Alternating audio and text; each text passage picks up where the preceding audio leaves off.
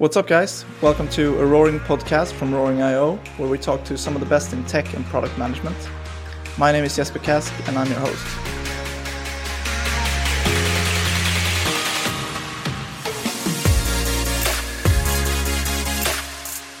Today, we are joined by Mats Nordgren, the VP of Products at Vilja Solutions, who provide a cloud platform for core banking services. We dive deep into using cloud-based services in heavily regulated industries, how customer data can be used to avoid risk and finding new opportunities, and what the future of financial services looks like. I hope you guys enjoyed the episode. Okay, so without further ado, welcome Mats Nordgren, VP of Product at Vilja Solutions. It's great to have you here. Thank you. It's great to be here. So tell me a little bit about yourself and the story of Vilja Solutions. So I'm with Vilja Solutions for the last 14 years. We've existed for 15. And we actually started out as a supplier of a full core banking system to a newly formed bank, 7-Day Bank. The founders of the bank had decided that they wanted to build a new process for personal loans in Sweden. They wanted to find a system that was much more automated than they had so far been able to do in the different banks that they have been working before. And they scanned the market to try to find something that matched their requirements, but they couldn't actually find anything. So that resulted in actually starting a separate company to instead build the system they needed for them. And that company was, at the time, Linda. Yeah. Later, Vilja Solutions. Linda is the name we were founded as, and then the name was changed to Vilja Solutions just about 2 years ago. So I think depending on listener, we've been known as one or the other, but now we are Vilja Solutions. Okay. And from your perspective, in terms of banking, and you mentioned sort of the start where you tried to find a system and you couldn't find one, so you decided to build one yourself. How has banking and banking systems changed in the last decade or so? It has changed a lot, especially on the Swedish market. A lot have happened. I mean, we can notice just what's happened the last couple of years because of COVID and everyone needing to work remotely. But if you go back 15 years, Bank ID didn't exist.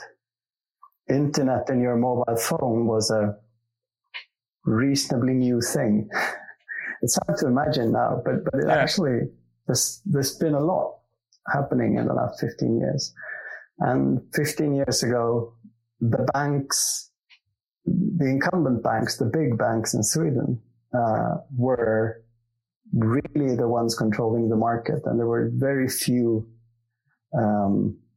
outside that could challenge them in any way.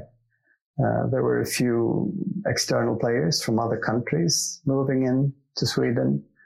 But the public as a general, you had one bank, you went there, you got your salary there, you had your mortgage loans, you did your pension savings and all of that, most likely with one bank. That is changing, and that has been broken up quite a lot. And we're trying to help it along. And do you feel that banks are still sort of cautious when it comes to, you mentioned the need for new solutions, being that a lot of people are working from home and due to the pandemic and the situation worldwide. Do you feel that banks are still cautious when it comes to using sort of cloud-based solutions, such as the ones that Vilja provide? Banks are and should always be cautious. They are heavily regulated, and they are mandated to be cautious. From that perspective, they are still, I would say, a little bit hesitant towards the major cloud providers because they're backed by American companies, all of them. And with the latest Cloud Act and Safe Harbor negotiations that have been between the EU and the US, it's still not 100% clear how an order from a government agency in the US will be interpreted by one of the cloud suppliers. But these days, you can actually create fully cloud native solutions that are completely isolated from the suppliers, the cloud suppliers themselves, by encryption, both encryption at rest and encryption in transit.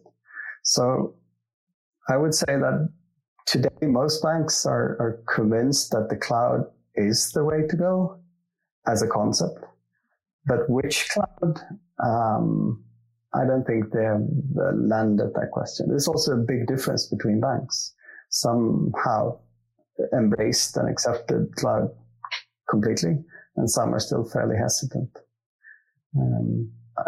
I think we will see more national and regional cloud suppliers, perhaps starting to offer their infrastructure as a way to mitigate this. And of course, the big ones are doing what they can to offer services that are acceptable to all their customers. So far from us, we have been using a local Swedish cloud supplier that offers managed Kubernetes services, but that allows us to host and deploy the solutions in Sweden in data centers where you can actually schedule a visit, something that's really hard to do when you're hosting with Amazon or Google, for obvious reasons. That's also a good thing because they have very high security, both physical security and data logical security. But it makes it hard to fulfill all the requirements from the Swedish regulator and the European Banking Association. And you sort of mentioned in terms of how banking has changed, that the challengers weren't as common or prominent 10 to 15 years ago. What makes them so successful today, do you think? Deregulation to some extent, or even regulation, is opening up new avenues and new ways to do financing. PSD2 has opened a lot of different ways, although we're nowhere near the final step where banking is available to everyone. But we're seeing more and more of banking, instead of being a product on its own, which it is and probably will continue to be for major financing, like when you're buying your house. It's becoming more and more an integral part of some other offering. So banking and financing becomes embedded within other products. And this wouldn't have been possible to do 15 years ago with the big banks. Their systems did not have APIs that would allow it. They were not tailored to partner up with external companies like that. And that it's definitely a big change in the market. Yeah. All the neobanks that are popping up now, they're offering new services, ranging from traditional cards, but with special benefits, to savings accounts, to crypto and trading. That hinges on a number of changes in the market. Yeah. Not the least, just the prevalence of our mobile phones, that we now can have the bank in our pocket. And as well, they don't have the legacy to sort of weigh them down, given that they're new and can leverage technology in a completely different way. Yeah. Banking projects traditionally have been very big, very costly, and seldom successful when it comes to replacing the core system of a bank. The big banks in Sweden have reacted in different ways. Some of them have started separate banks themselves that are not weighed down by legacy and given the freedom to invest or build their own systems, which they have done to a larger or smaller extent. Yeah. My company, Vilja Solutions, we provide a platform and a number of components for creating these new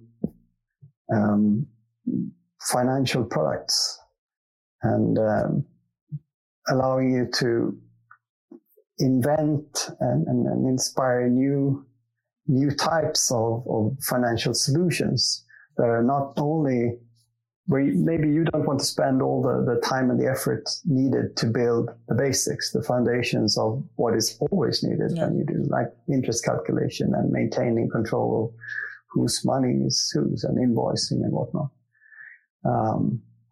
Most new fintechs today, they want to focus on what makes their offering special and the interaction with the customer and making sure that it's a smooth journey. And we can provide the sort of the building blocks for that. Yeah. And I think that's a really big part for a lot of people in terms of customer experience and a quicker, smoother journey to both become a customer and being a customer, and all the different interactions and transactions that you need to conduct as a customer. And some of these new players on the market are really creating from scratch seamless solutions in that way, where an onboarding doesn't have to take 20 days and include multiple manual steps and analog steps. What's your take on that? Especially this is something that would not have been at all possible 5 years ago, because if we're looking at specifically onboarding a company onto your services, if you're in financial services, that comes with a lot of obligations. You need to have a very good understanding of what the company is, what they do, and how they do business. Who are the owners? What is the constitution of the board? Are there any PEPs, so politically exposed persons, in the ownership or on the board, and so on? And doing that 5 years ago, and to be honest, for most banks today, is a very much manual process of collecting a lot of background information, verifying it against what the company has said, and making sure that you cross all the T's and dot all the I's, and then collecting all the signatures needed to actually set things up.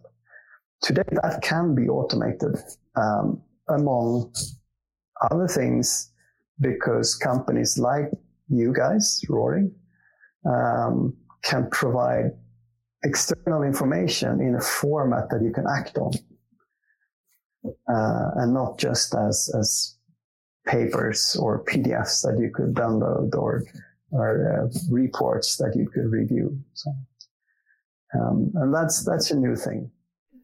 Yeah, and I think that's what we hear from a lot of the companies that we talk to. That's the sort of the main benefit, is that the performance of these processes, such as onboarding, just rapidly improves when you can shorten its length and remove obstacles by automating and digitizing and using data. And it also provides a comfort in the process quality. You don't have to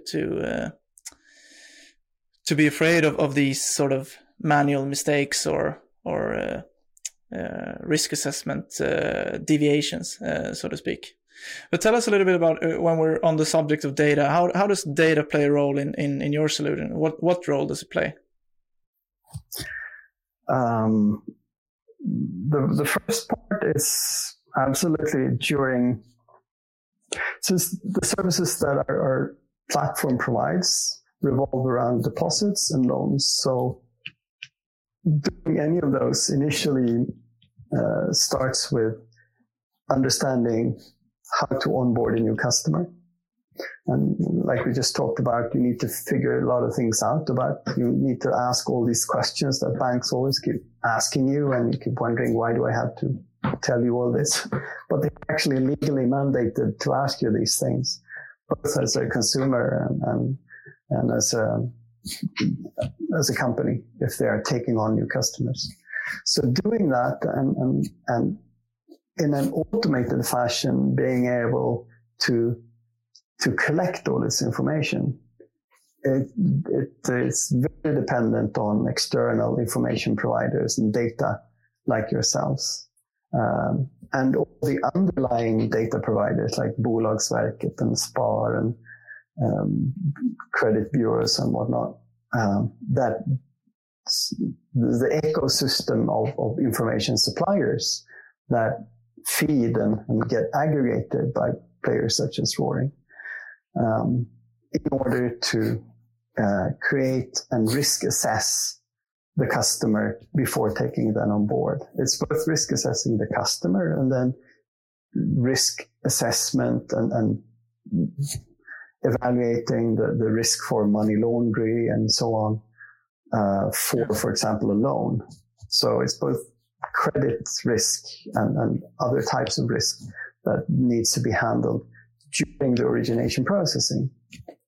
But then once the customer is on board, maybe you've paid out the loan and you're just collecting repayments, you're monitoring the behavior of the customer. They also need external data because, again, you are mandated to check, does the customer behave as you expect, as he has said that he would? If he is a deposit customer, is he depositing money as frequently or infrequently as he initially said he would? Are the sums reasonable? Are you getting paid in a reasonable speed compared to what this company is doing and how the business is doing right now? So to be able to monitor that, you need a constant feed of information around your customers to be able to continue to assess them. And make sure that they don't deviate from the original risk assessment, for example. Yeah, and now I'm only talking from the negative standpoint, the risk standpoint, which is what a lot of our customers tend to focus on. But then you have the other side of things, and this is where I think much more will happen. By understanding and analyzing the situation of the customer and the behavior that they pose, you will be able to provide more services. Yeah. You will be able to suggest your services at the time when the customer needs them the most. And so that, and that could be tied in with both how the customer consumes services, but also from other signals in the environment. Like if you have a company customer and you get information that they have just made a split, so there's something's happening with their stock, or there's been a change in the board composition or something else. That could, of course, be a risk indicator, but it could just as well be something else. It could be an indicator that an opportunity for you to provide additional services. So monitoring and understanding your customers that way. Yeah. I think that's a lot of good B2C companies are already providing sort of those tailored solutions when it comes to e-commerce, for example. But you rarely see it in B2B settings. No, but if it's one thing that we have learned is that you learn new behaviors as a customer, as a consumer, and then you bring those habits and those behaviors with you to work, and you start questioning if it was this easy to order my new thing from Amazon as a consumer. Yeah. Why shouldn't it be just as easy when I'm working? And that, I think, is one of the big change forces that's affecting the market right now. Yeah, customer expectations are just changing all the time. And like you say, the sort of experience that you have in a B2C setting, in an e-commerce setting or whatever it is, you bring it with you to work for sure. And you expect that to apply to other situations. Yeah. So how do you, in your product, in your solution, and in terms of the data requirements that we spoke about, how do you enable that? How do you enable your customers to be able to collect and verify and monitor this data over time? Mainly by trying to build a platform and an ecosystem of friends, of partners that can help us to supply all of these little pieces and being able to aggregate and act upon them in the system. We don't stand a chance of trying to collect all this information ourselves. We need to rely on a large ecosystem of information suppliers. And ideally, suppliers that can have ways of interacting that allows us to broaden our scope. So if we build a way to fetch the board composition for Swedish companies, it's very good if we can bring that functionality with us when we expand into a new country and start offering services in Denmark or in Poland or in some other European country. So that's what we're looking for generally, partners that can support us and grow with us, both in terms of regional growth, but also if we build a solution for consumers, we can reapply it for companies. If we build a solution for communicating to a customer in regards to their loan configuration, we can use the same methods and the same platform components when the customer is a consumer who's depositing money. So it's a question of having good partners and building a stable platform. Yeah, creating that ecosystem and hopefully building some cohesion around it, because I suppose that your customers would want or require the same data in Norway and Sweden, for example. So I guess that plays in as well. Yeah, very much so. And moving on a little bit, what is, if you were to sort of look broadly at banking and the way things are done today, what are the sort of biggest challenges and problems that you think banks are facing today?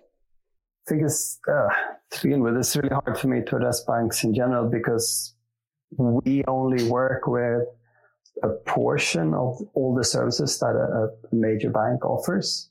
So those things that are centered around loans and savings and to some extent payments. There are lots of other services outside of that regarding investments and international exchange and card issuing and whatnot that we don't do. So I can't really speak for those. But I think the biggest challenges for the incumbent banks, for the big banks today, is the many new entrants that are coming onto the Swedish market, both local efforts and international players that are coming in and starting to focus on just single services. Like we started out saying, traditionally when you're a customer with a bank, traditionally, that's where you get your salary, that's where you get your house mortgage, that's where you put your pension money, and so on and so forth.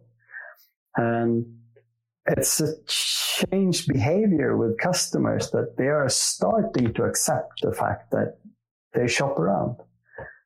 Maybe they will go for the best interest rate, regardless of where they bank, for their mortgage, for their savings accounts, picking the best credit card that has the best kickback, and so on. And that is a definite change for the big banks, because they have been used to that a customer is a customer of all of their services. And so that means not all of them need to be as profitable, because they can always subsidize each other. But it's just a matter of time, I think, before you are going to have to start paying the bank money for having your salary account there, because they can no longer subsidize that from the other services. So they're getting eaten in small portions from different directions. So far, I don't think it's a major problem for them, but it could be if it turns out to continue in this direction. Yeah. And where do you think they should go in terms of how to deal with this as a bank? What's the main sort of tip that you could give them? I'm not the one to give them tips, but we can see that you can see different banks. They have different strategies. By now, even Handelsbanken have sort of, until fairly recently, they persisted in saying that we have the local connection, we have the local engagement, and the offices where we can meet our customers, and that's our differentiator. And even they were probably the last, have now said that we do so much more business online, and the customer requests our presence online, that it just doesn't, there's no way to maintain the cost of all these offices. So even they are moving in line. So everyone is trying to strengthen their digital experience, making the different services available through more channels. Everyone has an app, obviously. But still, not all services are available there. I got slightly annoyed today already. I got a mail from my bank saying, "Hey, we've sent you a message, but you can't read it in the app." So they sent me that's a classic one. I have a message and I can't read it in the app. I'll have to figure out a way to go onto their web to be able to read it. Yeah. So they still have a lot to do with their channel concept and meeting the customer where the customer wants to meet. Yeah, I think that's a big one for sure. They have to speed up. One thing, when you're working with banks and the big traditional banks in general, is getting used to the speed or lack of that they act with most of the time. Things that you, as coming from the IT side of things and being a tech entrepreneur, would expect be something you could set up in a number of days are typically calendar-wise a number of months, because it's always been that way. And that has to change. Otherwise, I don't see how they can survive. And what's next for Vilja as a solution provider and a platform? What kind of processes are you looking to integrate and digitize and automate into your sort of building blocks? Right now, we're spending quite a lot of time building and extending this onboarding process we talked about for what you need to do when you bring new company customers on board. We're focusing right now on small and medium-sized enterprises because the requirements look fairly different from when you're bringing Ericsson as a new customer on board. The kind of due diligence you need to do then is substantially more complicated. So that's one of the processes. And we're also looking at expanding. Our platform is a collection of,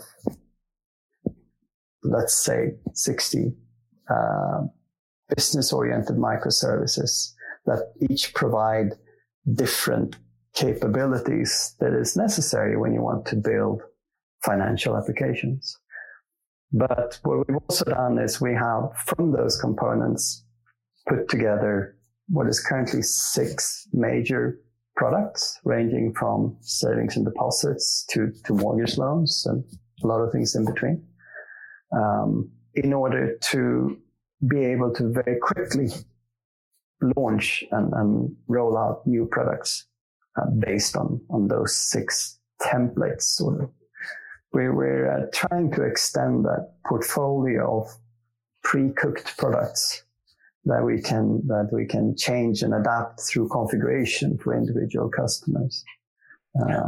So we're looking at adding more packaging around that, and also adding more capabilities. Regional rollout is always interesting. So being able to address new companies in new countries for new markets. We are most likely rolling out a new customer in Norway in the near future. That has meant that there are new integrations needed to be able to support the local conditions for Norwegian customers and payment systems and regional limitations of various kinds. It's always exciting when you expand. There's lots of interesting things to do. There's no shortage of things. Well, that's good. And what is in your opinion, what does the future hold for sort of core banking and the sort of services and systems and all that we have spoken about today? Yeah, I think it's interesting. Before going into finance and fintech, I come from a background of having done a lot of work within telecoms. And if you go even further back, around the time when GSM was rolled out over the world, there was a lot of talk about how operators, and GSM operators in special, would become commoditized. The customer would no longer know who they were, because it would just be, the phone would just be like a bit pipe. It allowed you to connect to the internet, and who cares what operator you have, so on. So for a long time, many people thought that the operators would almost grow out of existence or become faceless. But that hasn't really happened. They have maintained their position and their customer relations. And I think there's a similar thing happening for the banks. The banks are doing a similar kind of work. they're maintaining a lot of very expensive, very complicated, low-level functionality that most customers don't have any idea of why it's there or how it works. Just as most customers have no idea how your GSM call goes to the next phone. Don't really care as long as they pick up when you call them. And maintaining and keeping that infrastructure is complicated, especially since finance is so heavily regulated. So making sure you follow all the principles it's a costly thing. Yeah. But it also means that it's really hard to compete on the low level with the banks when it comes to doing that kind of work, because you need to comply with all the regulations, and they have all the systems and they have all the processes. So they're stronger than many people think, and you just need to compare with what has happened on the telecom market to say that it's quite reasonable that they will be able to maintain their hold on the market, and to be able to retain the consumer if they focus on the consumer, which is what the telecoms companies have done. And in focusing on the consumer, where we discussed previously the sort of the digital experience as a key factor, as customer experience or customer expectations are changing. And doing that and partnering together with new companies that can offer new services together with you. So just like Spotify would never have been the success story that they are if they didn't have mobiles that could run their app, and operators that allowed them to initially sell their app to the consumer. In the long run, having Spotify makes your phone better and makes your operator more worthwhile. There will be Spotifys on the financial market, and they will probably not be the big banks, but they will be working together with the big banks to roll out new services that we still haven't really seen. Yeah, we're seeing sort of a shift towards that with banks starting their own innovative studios and companies, as well as acquiring other companies in order to sort of secure their future in a way. So it's there's sort of a shift happening there, I think. Yeah, and I think that's very, very forward-looking by the banks, at least some of the banks, starting to take a stake in many promising fintechs. They don't necessarily need to perhaps own them completely, but just having a stake and to be able to influence the direction. That's something that's really interesting. And Sweden is very far ahead on the fintech scene. At the front of that. If we compare with what's happening in Europe in general, Sweden and the Nordics are the least conservative, the most willing to try new things. And it's so much enabled by having this ID infrastructure that we have made into everyone's property. That we have Bank ID in Sweden, we have Bank ID and FTN and so on in Finland and in Norway. That each company don't have to solve that particular problem. They can go on to the next level of problems and offer new solutions. That means we're way ahead of many of the European countries, where you first have to solve that problem for yourself because there's no common solution. It's something that gives Swedish fintechs a head start when trying to roll out their services towards other European countries, because they got a maturity that these countries, they haven't been able to acquire. For sure.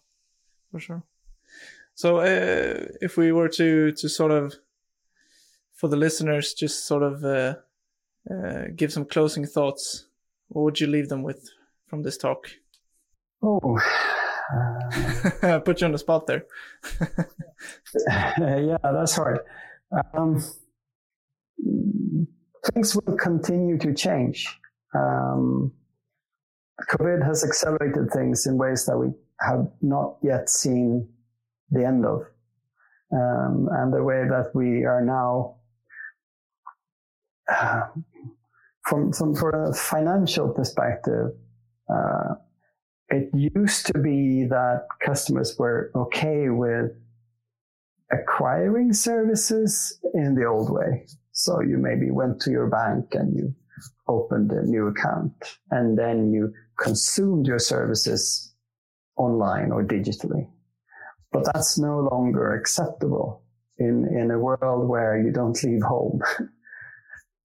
You need to be able to both acquire and consume your services in a fully digital environment. And that's something that everyone needs to think about for the coming years. If you cannot enable that customer journey, then you are going to be irrelevant in 3 to 5 years, unless you're the next door grocer. Yeah. Well, thanks a lot, Mats. It was great having you on, and I think we provided some cool insights for the people listening. So thank you so much, and I hope to see you soon again. Let's hope so. Thank you. You've been listening to an episode of a Roaring podcast by Roaring.io. Feel free to share it with your friend, colleague, or peer if you liked it. If you wish to stay connected to us, don't forget to subscribe to the show. Thanks for tuning in. Until next time.